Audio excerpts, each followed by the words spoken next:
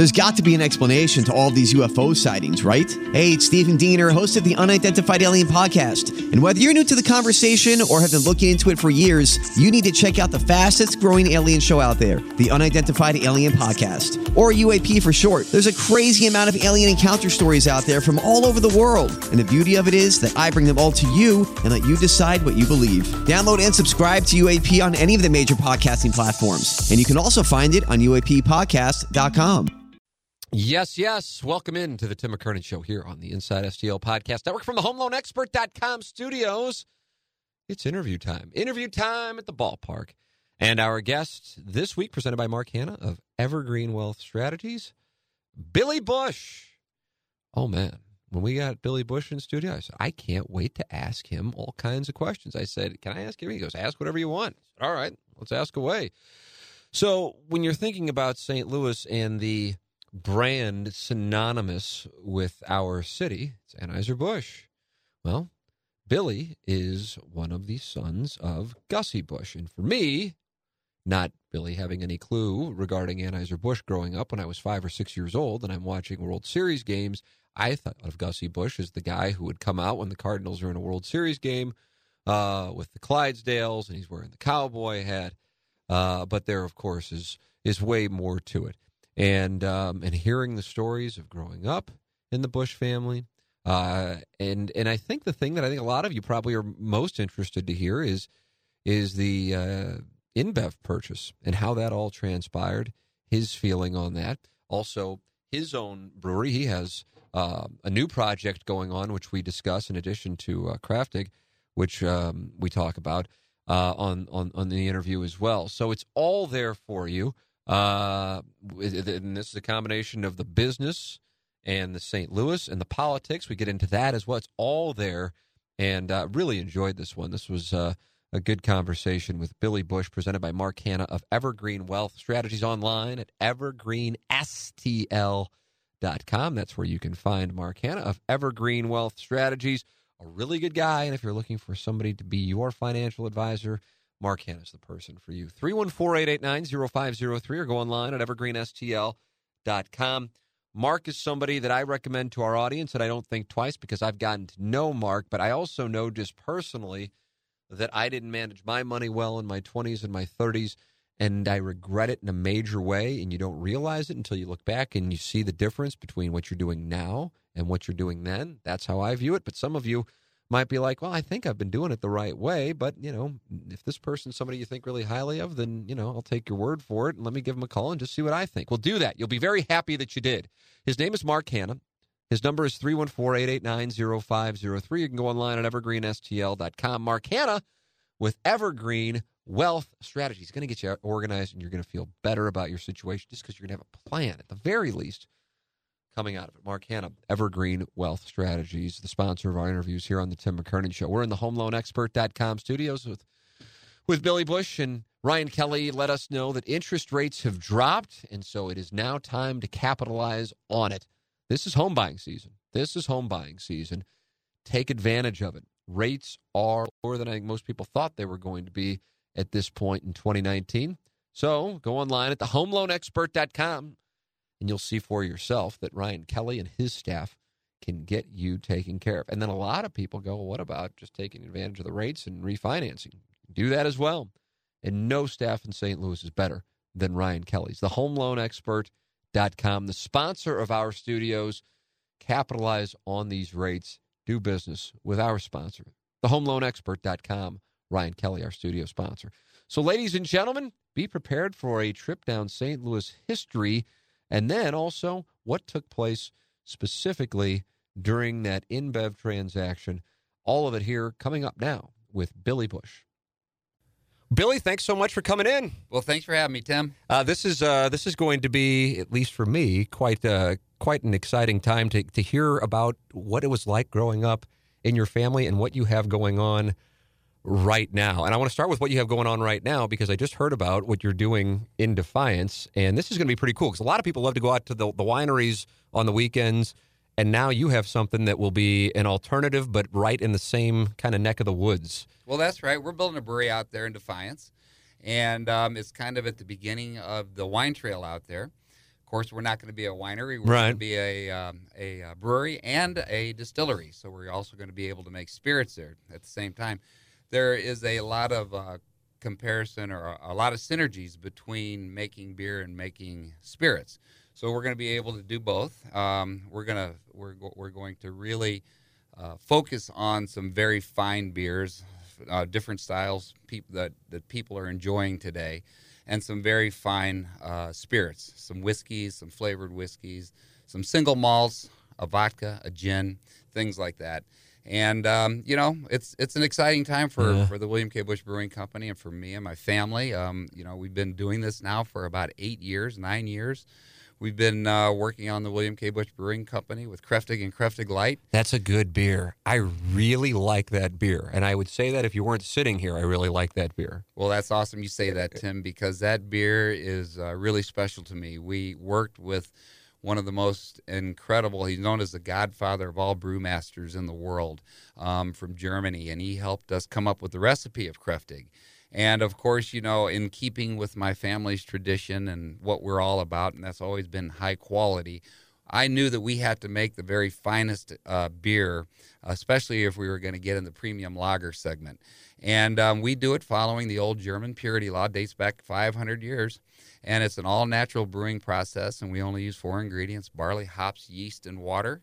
We feel that, we're delivering more flavor in our beer, yet you're still able to drink a lot of it. Yeah. It's easy to drink. It's very smooth, very, very refreshing.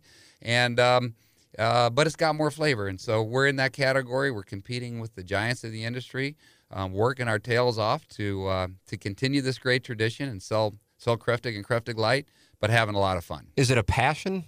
Is this just it's absolutely it is the a thing passion, you love Tim. to do? Yeah. I've been doing this. I've been a part of this all my life, right? I grew up. My father was running the biggest and most successful brewery, and he helped it become that. When I was growing up, I watched him. I watched how he loved it. I watched the passion that he had for the business, and my entire family and my mom, was a big part of it. With the entertaining of the wholesalers and the suppliers and all the different people and events you get involved in when you're in the beer industry and the beer business and the marketing and Frank Sinatra coming to our house because he was The chairman of the board was at the house. he was a big marketer of the products back then. And so it was always a fascinating business, and it always intrigued me. And our roots grew so deep in St. Louis, the family's roots. And when it all came to an end back in 2008, there was no longer a Busch Brewing beer, and InBev had bought the company, and that great tradition came to an end, and we felt like this tradition is just too great to let die, and we wanted to be a part of St. Louis. You can't be that big starting off like we were back then with the old company, but we can get back to there, and we're working on doing that. And AB InBev is no longer part of the Busch family. It's not part of us any longer, and so we're starting over. We're starting with the William K. Busch Brewing Company, and we tried it without a brewery for a long time, and thinking that, okay, we can do this. We can have our beer made up in Wisconsin. Our brewmaster goes up there every other week and brews beer for it, brews Kräftig and Kräftig Light, and then it's shipped back here to Missouri where it's distributed. And we can do that until we, have enough sales behind us to be able to build a brewery. Yeah. Well, the business has gotten tougher and tougher and tougher. There's over 7,000 breweries in the United States now. Is that why it's gotten tougher? Because there's so much competition? Exactly, because of the competition. There's so doggone much competition. And then when you're in the premium lager segment of the industry, you're going against, AB InBev, you're going against Miller Coors, you're going against the strongest, the most powerful financially companies in the world. I mean, they can give managers Super Bowl tickets and managers and owners of retail stores and establishments and things like that. How do you compete with that? They can get them they can get them draft systems and coolers and all that kind of stuff. And you can do that when you have the money to do things like that. So we have to fight and claw each and every day to grow our business. But our beer speaks for itself. Like you said, it's a high quality, really, really fine beer. and it's starting to slowly but surely take hold.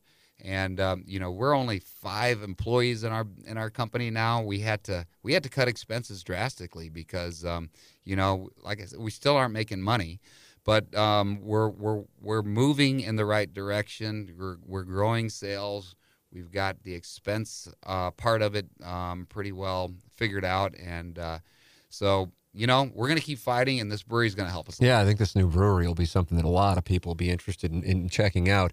When I said to some of the people that we were going to have you on, people are like, I can't wait to hear what he has to say. Growing up in, like you said, a family that I think is just synonymous with St. Louis really throughout the 20th century, the Busch family. Growing up, what was it like being a part of the family, the son of Gussie Busch?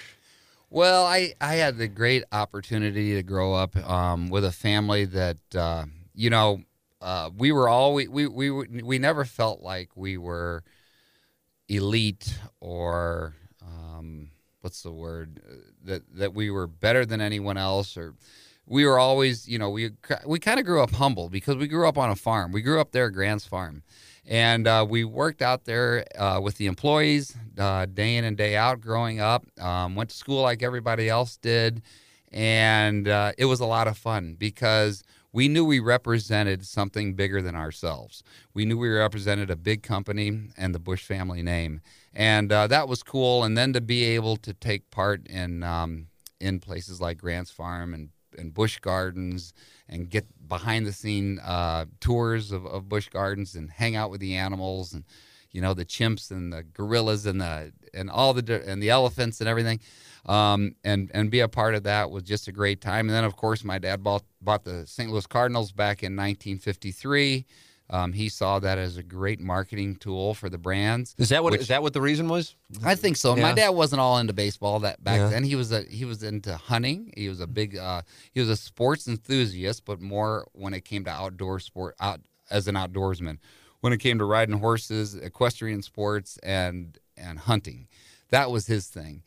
But then he realized, I think my sister Elizabeth, who is a lot older than I am, and she passed away a few years ago.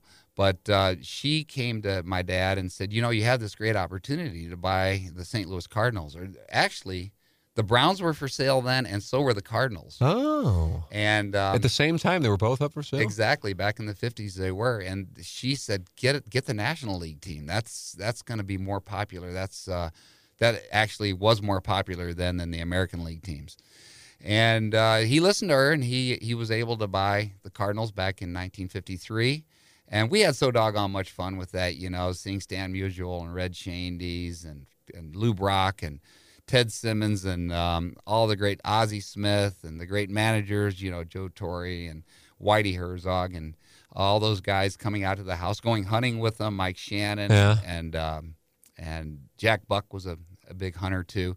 And just being able to talk baseball and sports and enjoy all that, and remembering all those World Series that my dad was a part of when we had the team and going into the dugout. I remember going into the locker rooms down in Florida, and they'd have these big old, I was just a kid, and they'd have these big bowls of bubble gum. Uh-huh. And, filling my pockets up with bubble gum. That's the best, man. It's the best. How can you beat that? Oh, my right? God. What about seeing your dad out there with that? I mean, when I think of the 1980s, I think of your dad on the wagon with the Clydesdales going around the old warning track before a playoff game, for a World Series game. I mean, that's the signature of You must have been just a little kid. Oh, I Tim. was, yeah. Oh, my God, man. Yeah, absolutely. Yeah, but that was fun, the wasn't best. It's like, Gussie Busch is out there, and it's like, yes, it's Cardinal playoff baseball. Right. Yeah. Well, there was one time, and I can't remember if it was the 85 World Series or the 87 World Series. Mm-hmm.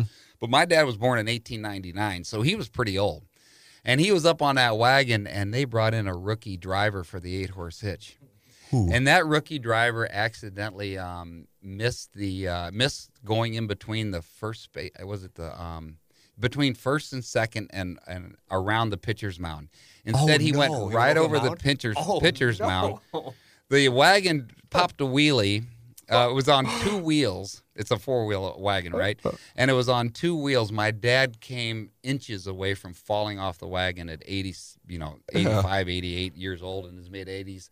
And I'll never forget, he came off the wagon. He was, darn it, who the heck was that? Who was driving that? Get another driver for tomorrow night. And that's how he talked. And sure enough, they brought in another driver from, I think, Merrimack, New Hampshire, or something like that. And everything was good after that. But no, he had so much fun doing that. He'd put that big red hat on and with the feathers in it, and he'd wave to all the people, best. And it was just so much fun. And he had a really good relationship. I mean, I'm saying this from afar, but it seemed like he had a really good relationship with Whitey Herzog and Jack Buck. And there's stories. And I don't know. I feel like I was reading a book recently. Maybe it was Joe Buck's book. And like he would be on the road sometimes, and his dad would be hanging out with Whitey. And sometimes when your dad was around, and they'd just be sitting there BSing into the night, enjoying a Budweiser or whichever libation was the choice that evening, and just hanging out. And that just sounds like something that's just like from like a movie, but it was real life in the 80s, I guess. Well, these guys, when he hired them, they first and foremost, they had to be able to drink beer. Okay, they had to love beer. That's the check mark. And of course, then they had to be good at promoting beer too, right? Uh-huh. And all those guys were. I mean, look at back, if you go even further back before your time, Harry Carey. He was a great promoter of the beer. And and drank a lot of it while he was actually broadcasting, right? and all those guys were. Jack Buck would promote. Mike Shannon, great promoter. Whitey Herzog loved to drink beer with Dad. And you're right, they'd get together. I remember Whitey Herzog coming to the place, to Grant's Farm, and fishing. He'd get there about 6 a.m. He'd go fishing in the lake down there, and then he would catch a bunch of fish, and he would bring a stringer full of them up to Dad, who'd be getting up, having breakfast around 7:30, 8 o'clock in the morning, and they'd talk baseball. And over the talk, they would drink a beer. They'd give the fish to somebody who would fillet them, and they'd talk baseball and the trades he was going to make, and and he made some good ones, didn't he? When he got in, when he got Ozzie Smith, who I think was a lifetime 220 or batter at the time, but knew that he had the potential to be way, way better, and was going to fit into that ballpark. He was always a Gold Glover, but not that great of a hitter. And then he knew he'd fit into that ballpark. Mm-hmm. Exactly right. Yeah. And he based the team around the speed in that ballpark, and he went to 3 World Series because of it. Whitey still talks about your dad in like the highest of esteem and compliments. And my guess is it's because your dad let him do what he needed to do in order to build and manage that team. Do you think that's a fair assessment of the way that your father owned and operated the Cardinals? Hope you're enjoying our conversation with Billy Busch. One of our great sponsors making this possible is James Carlton of the Carlton State Farm Insurance Agency. My relationship with James has evolved, actually, is the way, it's a perfect way to describe it. It's kind of cliche, but it's the truth. It went from James being a listener of the radio show to saying, hey, you're starting a podcast. I want to be a part of it as an advertiser. I said, sounds good. He said, but before I advertise, I want you to come by the offices and get to know us. And I did. And then when I did, I go, oh, well, this is a little different than what I'm used to with an insurance agency. And I'm impressed. It'll be easy for me to talk about you. And then after a few months, we had an emergency situation, and James was the person to talk to, and he took care of it for us. And then I thought, wow, this is a lot better than what I'm used to, and so I got to switch to him, and I did. 314-961-4800 or online at carltoninsurance.net. James Carlton, State Farm Insurance Agencies in Webster Groves. And then we had our basement get flooded in late March, and then I got to see James Carlton actually go to work, and what that process has been like. It has been, in a really difficult spot, incredible. And then making, especially when I'm thinking about what I would have had I not switched, it makes me even more appreciative of the caliber of work he does. You really do need to make the switch if you're not with James. 314-961-4800 or go online at carltoninsurance.net. If your insurance costs a leg and an arm, call James Carlton, State Farm.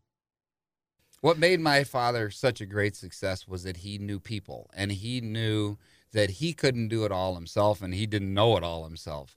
And it was imperative for him to build a good team around him, and he was able to do that. He saw the right people, and he understood that they had the ability to make things work in the fields that he put them in. And That's Whitey a huge Herzog, talent. You can't That's a put a huge dollar talent. value on that. It really doesn't is. matter what field you're in. If you can recognize people's talents and let them do their thing and get out of the way. And my huge. dad learned, from the school of hard knocks. I think he went to the 8th grade. So back in those days, school was not as important as it is today. And so he went to the 8th grade, and then after that, he learned, firsthand about the brewing business and beer. And his dad, my grandfather, would take him to work every day and teach him, all the different departments and facets of the brewing business. So I think that experience really helped him understand people. So let's talk about your father and the brewing business, and then the family's involvement in it. How did it all start? Like the actual, but perhaps obviously before your father, how did the family involvement begin in brewing beer? Yeah, my great-grandfather came over from Germany. He was living along the Rhine River in Germany, so he understood the trade and the business that went on along rivers. And at that time in the mid-1800s, there was a lot of people moving from Europe into the United States. And a lot of people from Germany were moving into St. Louis along the Mississippi because, again, that was a great place. They understood the trade along the river. So it was from what I understand, there were several family members from Adolphus that had already moved over, and he then came into America. While he was here in St. Louis, he met Eberhard Anheuser, who was in the soap business. Soap? Yes. Okay. And he also had a small brewery down on the riverfront, and that small brewery was failing. And he was going to either shut it down or he was going to try to sell it.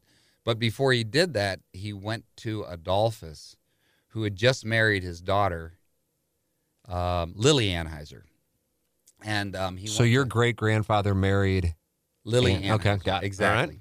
All right. Okay. So actually, it was a wedding because his brother, Adolphus's brother, married her sister. So it was a double wedding on the same day. Oh. And he was a young man. I think he got married when he was about 20 years old, and him and Lily were very young when they married.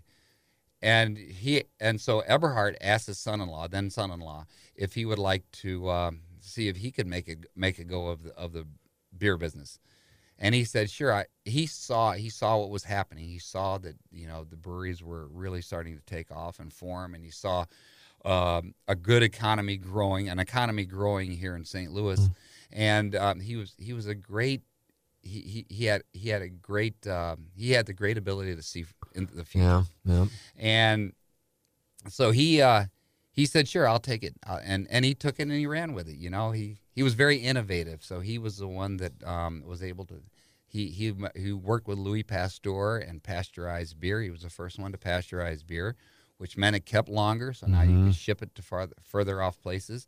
He was also a pioneer in the refrigerated railroad car.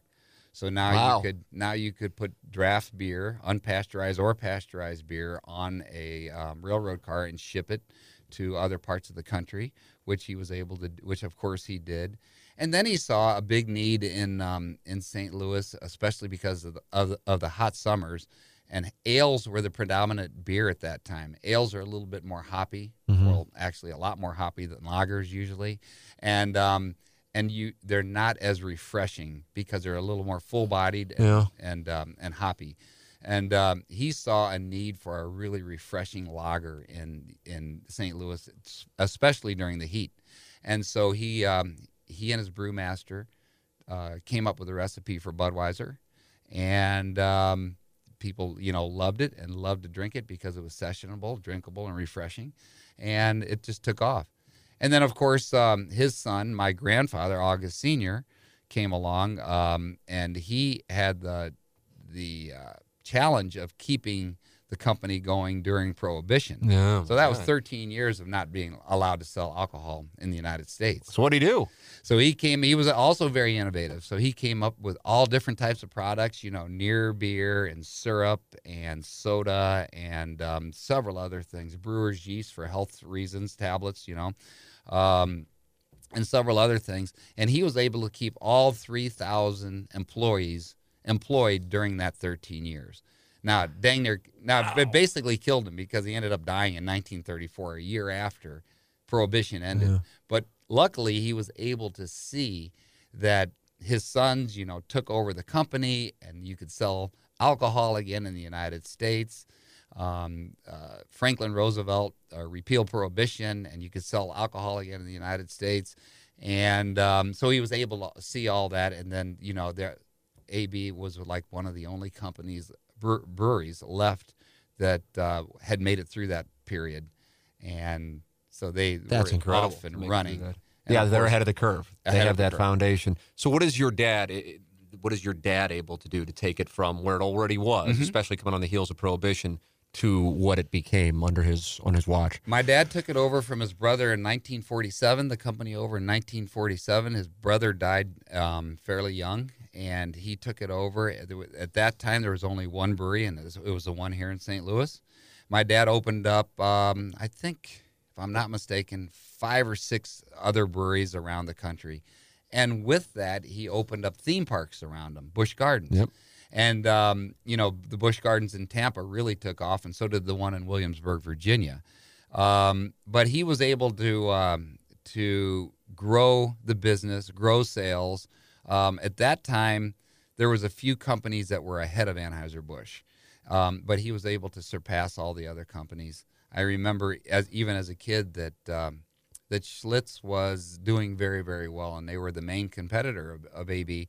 And my dad, worked very hard. He went and visited all the wholesalers by railroad car all over the United States, and motivated them to sell more Budweiser to get ahead of Schlitz. Really? And so just things like that is what he did. He was a great marketer. He, the 8-horse hitch was his idea. The theme parks, the beautiful breweries that you could come and visit were all his ideas. And, the craft breweries all have these breweries now that are beautiful, that encourage people to come and visit them. The baseball Cardinals, what a great marketing tool that was. And he was just a genius. He had Frank Sinatra over at our house, as well as a lot of other celebrities who were seen as, walking out on stage at concerts with a Budweiser in their hand. And, when you get cool people like that, Sure. they're influencers today in the social media age. Carrying your product is cool. Absolutely. Right? What do you remember about Frank Sinatra being at the house? Do you remember this? Do you remember seeing him sitting around in the house? I was too young, but he'd come in and they'd kind of always shoo the littler kids away. Like, okay, this is only for the older kids and the adults, But I heard stories. I know one evening he was sitting at the house with my mom and dad, and he got up and he sang a song, and he was looking into at my mom as he was singing. I think it made my dad a little bit jealous. Can understand that. Yeah. Can understand. Blue eyes, right? Yeah, exactly. Yeah, I'm not going to have like Justin Bieber over to my house or anything like that. I get it. But that'd be so cool. I mean, do you realize how cool this was growing up? Or you now look back, I'm like, I can't believe Sinatra's my house. My dad owned the Cardinals. This was like incredible. Or for you, is it just like this is our life, and it's not like we're being handed bricks of 10K every day, so we're just going about our lives? What was the mindset as you're growing up in this? I think I realized that I was really fortunate and lucky to be able to be a part of all this and to have what we were able to have because of it all. But at the same time, like I said, I don't think I ever felt that I was so privileged that I was better than anybody. Right. Because again, growing up on the farm keeps you humble. You're out there working with the employees. Yeah. They're kicking your butt if you're not working hard. You're young. They're older. They're like, you got to throw that hay or you got to build that fence, just like us. And if you don't do it, you're a big wimp. So we had to work hard, and that's what was great about growing up the way we did. The only problem that I would say is school was a little bit more challenging, because when we get home from school, the last thing you'd want to do is go do homework. You'd rather go out and feed the elephants or rope the buffalo or something like that. Right, yeah, you have a little more entertainment than I did with my wiffle ball field in the backyard. A little more temptation there. So you mentioned the marketing, your father's innovation there. I mean, one of the things that's signature for me growing up in the 1980s and 90s are the commercials. How did that come to fruition where, you look forward to still to this day, the commercials from from the brewery and what they're going to put forth, whether it be the Super Bowl or whatever. I mean, that is a signature of your family's company. Well, I think that my family always knew the importance of good marketing, and they surrounded themselves with good marketers and good marketing companies. And those marketing companies were able to come up with great ideas that, of course, the leaders of which were my family had to approve. But, if you look back and you remember the frogs and the lizards and Spuds McKenzie and, some of the fun stuff where the What's Up guys. What's Up guys. There you go. That's what I was trying to say. And those things, they were just genius, really. The Bud Bowl. I remember looking forward to watching the Bud Bowl, which I'm kind of embarrassed by, but I remember looking forward, like, who's going to win? I don't know. I'm going to watch animated beer play football, and I can't wait. Like, what a loser I was, but I was into it. No, everybody was. So you weren't the only one, Tim, man. It really took off, and it was genius. And so, in the beer world, then as well as today, marketing is where it's at, because there's a whole lot of great beers out there. There's a lot of great products, and if you got to stand out in some way, and they knew that marketing would help the product stand out. Anytime anybody loses a parent, it's brutal. When St. Louis lost your father, I think St. Louis felt like they lost a patriarch. I remember Whitey Herzog, still to this day. Everything changed when Gussie passed away. For you guys as a family, can you take yourself back to that time, and then also kind of having to share it with not just the St. Louis community, but I would imagine globally in some capacity? Yeah, my dad was 90 years old when he passed away. We all knew he lived a long, great life, and he was, he was happy each day, and he was out coaching the horses. He'd be driving 4 horses, every day, just about up until his death. So we were thankful, really thankful for a great life that he led, and that he didn't have to suffer. And I'll never forget the day that he died. It was September 29th of 1989. He was 90 years old, and it was during the breeding season for the elk. Okay, so I'm getting way off out there now, right? Let's go deep. But the doctor pronounced him dead. And the elk out in the deer park bugled. You could hear it. It was just kind of, it was just my God. Like, you know what, this is such a fitting way that things should go. So, although there was sadness that he was gone, there was a lot of happiness that he lived such a great life, and that he did so much for St. Louis. And he loved people. He loved to have fun. He loved his family. And he loved St. Louis, and St. Louis was so important to him and so close to his heart. And I think, I kind of miss the fact that we don't have as many people like that today. My dad always says that. Right? He says, he goes, when there were things going on and people were maybe trying to push St. Louis around, there'd be guys like Gussie Busch, Bob Hyland. Yep. He'd rattle off these names, and he goes, we're kind of we're missing that now. Mm-hmm. So you sense the same thing? Oh, I sense the same thing, and it's unfortunate. And I think that's one of the reasons too that inspire me to grow this business and really be a part of St. Louis in that positive light, like my father was. Yeah, I mean, it's a great compliment. What a great compliment to his legacy. Right. It's like, for example, Joe Buck said, "I'm going to speak out about this Rams thing because I know if my dad were still here, that's what he'd be doing." So for you, that's part of your motivation? Exactly. Yeah, is it? Yes, That's a great thing. Thank you. I'm curious, because I wonder, part of me is like, I bet he did, and then part of me is like, I bet he didn't. The book's written about the end of Anheuser-Busch and the sale to InBev. Have you read them? I did read the last one, Bitter Brew. A Bitter Brew. Yes. So there's Dethroning the King and Bitter Brew. That. Okay. You lived it. I mean, did you feel like it was accurate, or are you reading some of it and going, that's a misrepresentation for, titillating purposes? I will say, for the most part, I thought Bitter Brew was well written, and for the most part, it was pretty darn accurate. Okay. Yes. All right. So going through that process as a member of the family, what do you recall is because it's a process. It's not like something just like pops up like that. What are you guys experiencing as the family? And you mean today? I'm talking about like when it begins to change, and you're not in the same position that you were in, and then InBev comes in and makes their play. Okay. You know, when InBev came in and made their play, I was being warned by a lot of AB employees at the time that something like this could very well happen because they just saw upper management not being as put together, buttoned up, however you want to put it, as they should have been. Unfortunately, you know, when you have a family company that's been family run for 5 generations, okay, sometimes it starts, you know, the chain starts to weaken, and that's easy to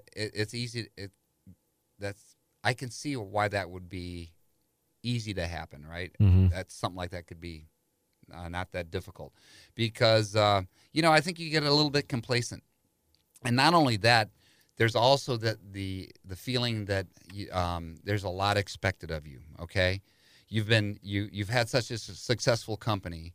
If you try to reel in expenses and you do it in the wrong way, you're going to look like a terrible person, right? So now all of a sudden, you know, your company has been just kind of on remote control, and you're not making the money. The stock's not performing like it was. Things aren't going that well. You're doing everything on the sales side that you possibly can to sell, but it's also costing you more money to do all that, okay? And you're not actually getting anywhere because now you got all this other competition coming in. The hardest thing for a family member at that time to have to do is to say, well, I'm going to reel back on expenses now. I'm going to start letting people go. You know, I'm going to start cutting back on maybe some charitable giving, okay? I'm going to start cutting back on all this. Guess what the media is going to say? They're going to look at you and go, oh, okay, you're making all this money. Your family did all this stuff, and now you're going to start, you know, taking away from, you're going to start laying people off. You know, you look bad. And so it's very difficult to do. So I get that part, okay? I get that part. But unfortunately, there were some things that needed to be done that weren't getting done, and you know, the rest is history. Yeah. InBev saw a possibility of getting something done there, and they took it. And so, you know, they spent $52 billion to buy the company, caused the shares to go up to $70 a share.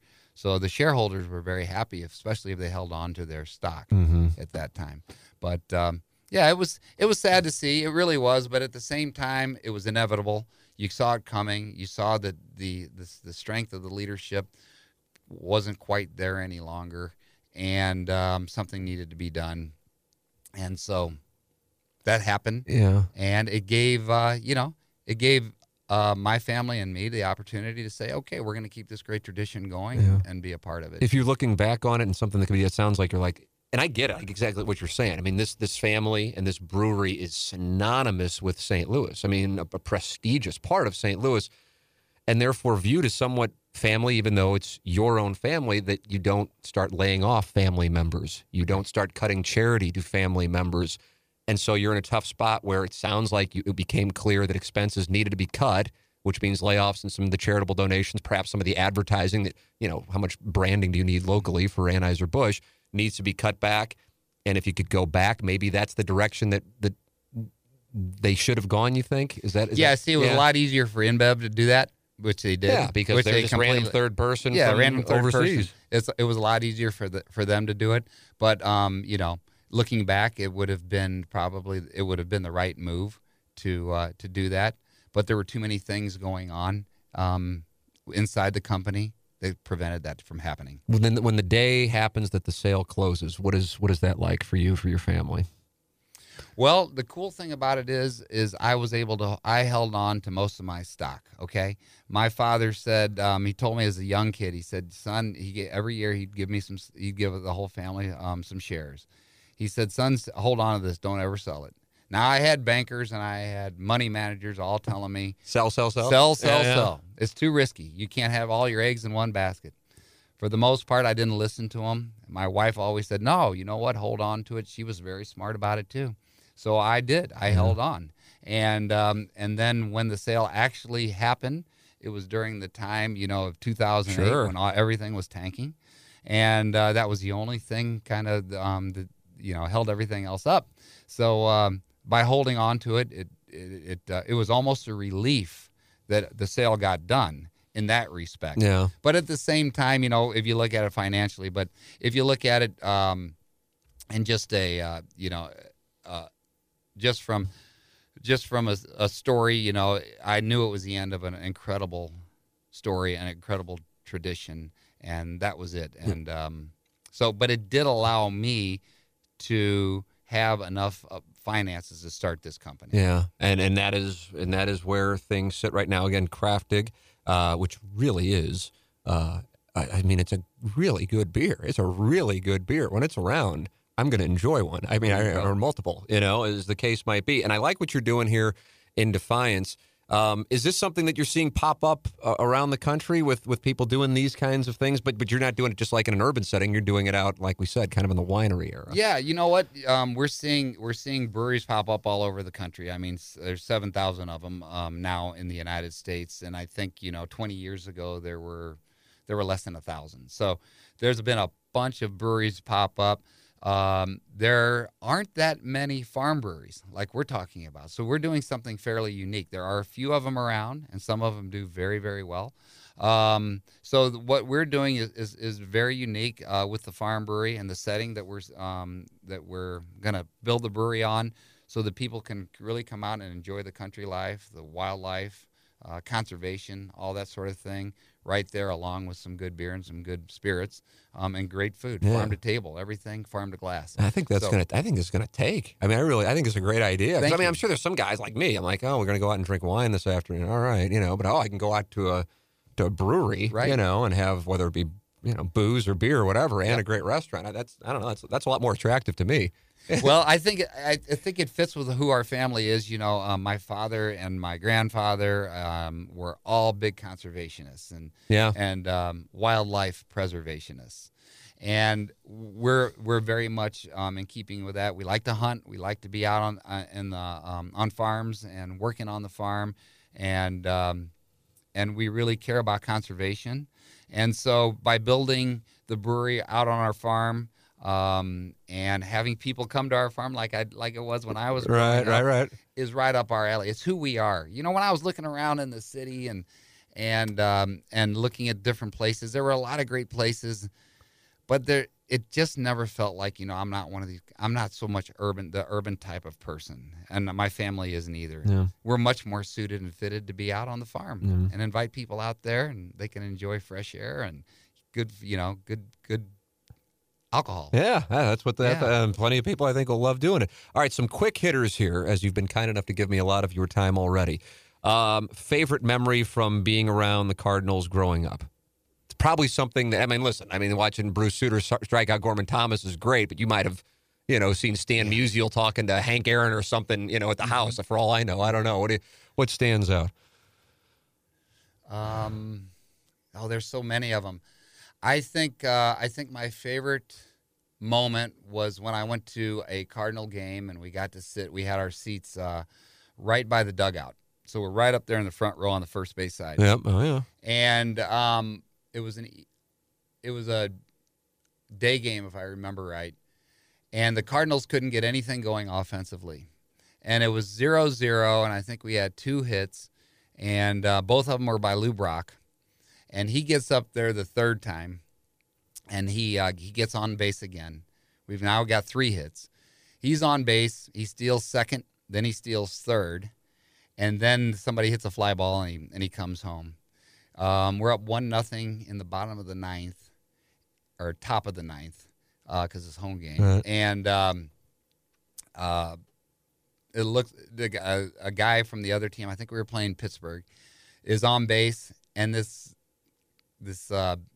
batter hits a long fly ball to left field, and Lou Brock climbs the fence and makes the catch and kept it from being a home run, and we win the game.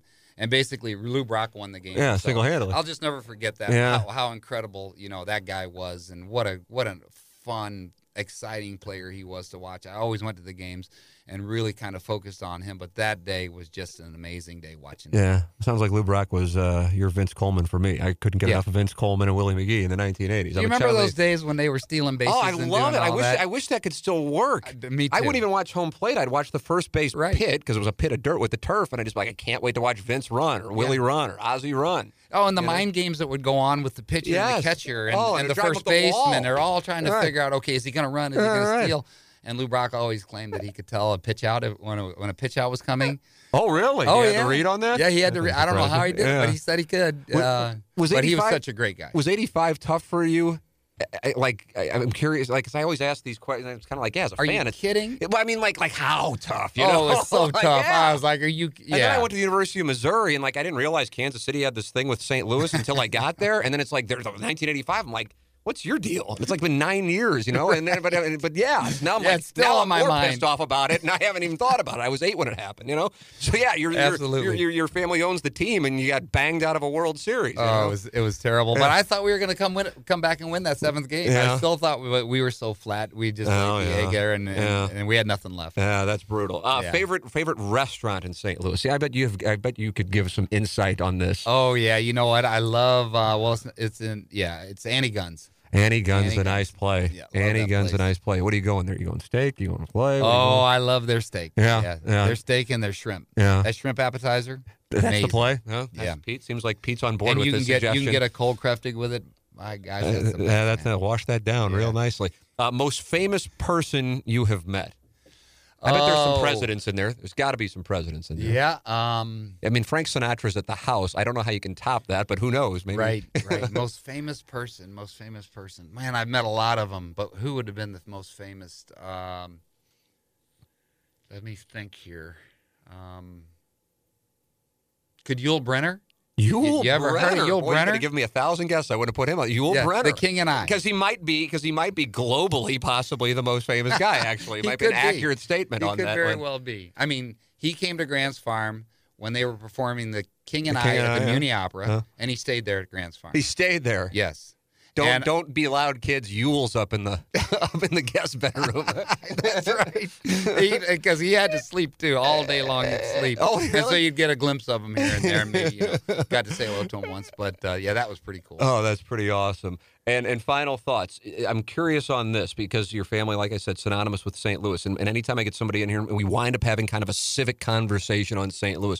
Where do you see St. Louis at this particular moment, and where would you like to see it going forward over the next, say, generation or so? Yeah, I see St. Louis right now kind of at a low spot. I know my kids and their friends. How old are your kids? I have 7. So you have 7 kids. Yep. So they run from 27 down to I have a 13-year-old. He's the youngest. Oh, you're diversified. So I've got pretty diversified, and then I have 4 that already graduated college, and 1 that's in college at Wash U. And I see their friends picking up and moving out. Right. Leaving Chicago, Dallas, exactly. LA, New York, Denver. I mean, all those great cities. Yes, that's the thing. That was going on with my friends when we were getting out of college. Yep. So I just don't. I see St. Louis at a low point and not really able to keep the young college graduate. That's the key in St. Louis. What do you think can be done about that? Well, I think that we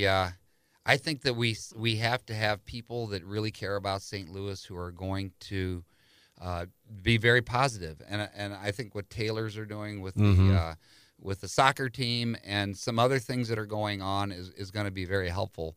But I also see I also see what's the word, doggone it, that they're I'm trying to remember the word, but anyway, I also see corruption. Yeah, I've seen it because I've been involved in not corruption, thank you, but involved in things in business in Missouri, in St. Louis, and I see some corruption going on, and I think we got to somehow get rid of some of this. Yeah, crap when that goes on. people talk about the city and the county thing, and I know that can be a controversial thing, and I'm not like looking for you to take a stand unless you'd like to opine on it. Yep. But I think it was born out of, in part, the Rams leaving, the first MLS vote where people in the county were like, oh my God, this didn't pass. Certainly Ferguson played a role in it. You travel, I travel.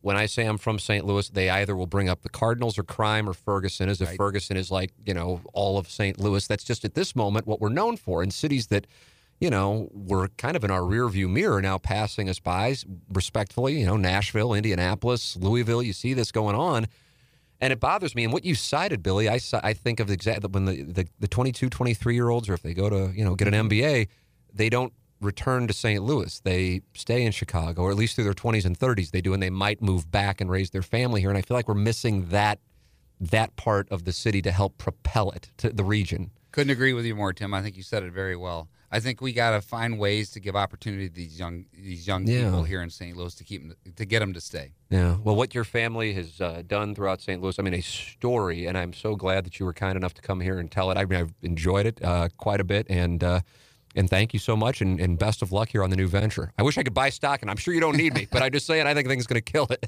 Thank you, Tim. I really appreciate it. All right. So there it is, our conversation with Billy Busch here on the Tim McKernan Show from the HomeLoanExpert.com studios. Billy, presented by Mark Hanna of Evergreen Wealth Strategies, in addition to our fine sponsors at James Carlton, the State Farm Insurance Agency in Webster Groves, 314-961-4800, or online at carltoninsurance.net. Design Air Heating and Cooling, online at designairservice.com, the #1 train dealer in the Midwest. It's hard to stop a train. And Johnny Londoff Chevrolet. Johnny Londoff Chevrolet at Highway 270 in the Washington Elizabeth exit. They have the free Dotem special. You go out and see Johnny the Third, or you see the new car manager Chip, and you say free Dotem, you get $500 off a newer pre-owned vehicle. Johnny Londoff Chevrolet, Highway 270 in the Washington Elizabeth exit. Chevy, find new roads. Check them out at londoff.com. Love that conversation. A lot of insightful things, a lot of things I didn't know. And, to hear a member of the Busch family talk about that, I hadn't heard it. And, you're hearing a small business perspective, and also the biggest business at the time for, decades in St. Louis, getting the inside thought process of the experience of growing up in the family, and then the transaction a decade ago. Billy Busch, thank you so much for coming in and talking it over from the HomeLoanExpert.com studios. If you missed any of our interviews, they're there for you, all presented by Mark Hanna of Evergreen Wealth Strategies. Go back and you can binge. Plus, questions from the audience every Wednesday here. Email your questions to me at tmckernan@InsideSTL.com.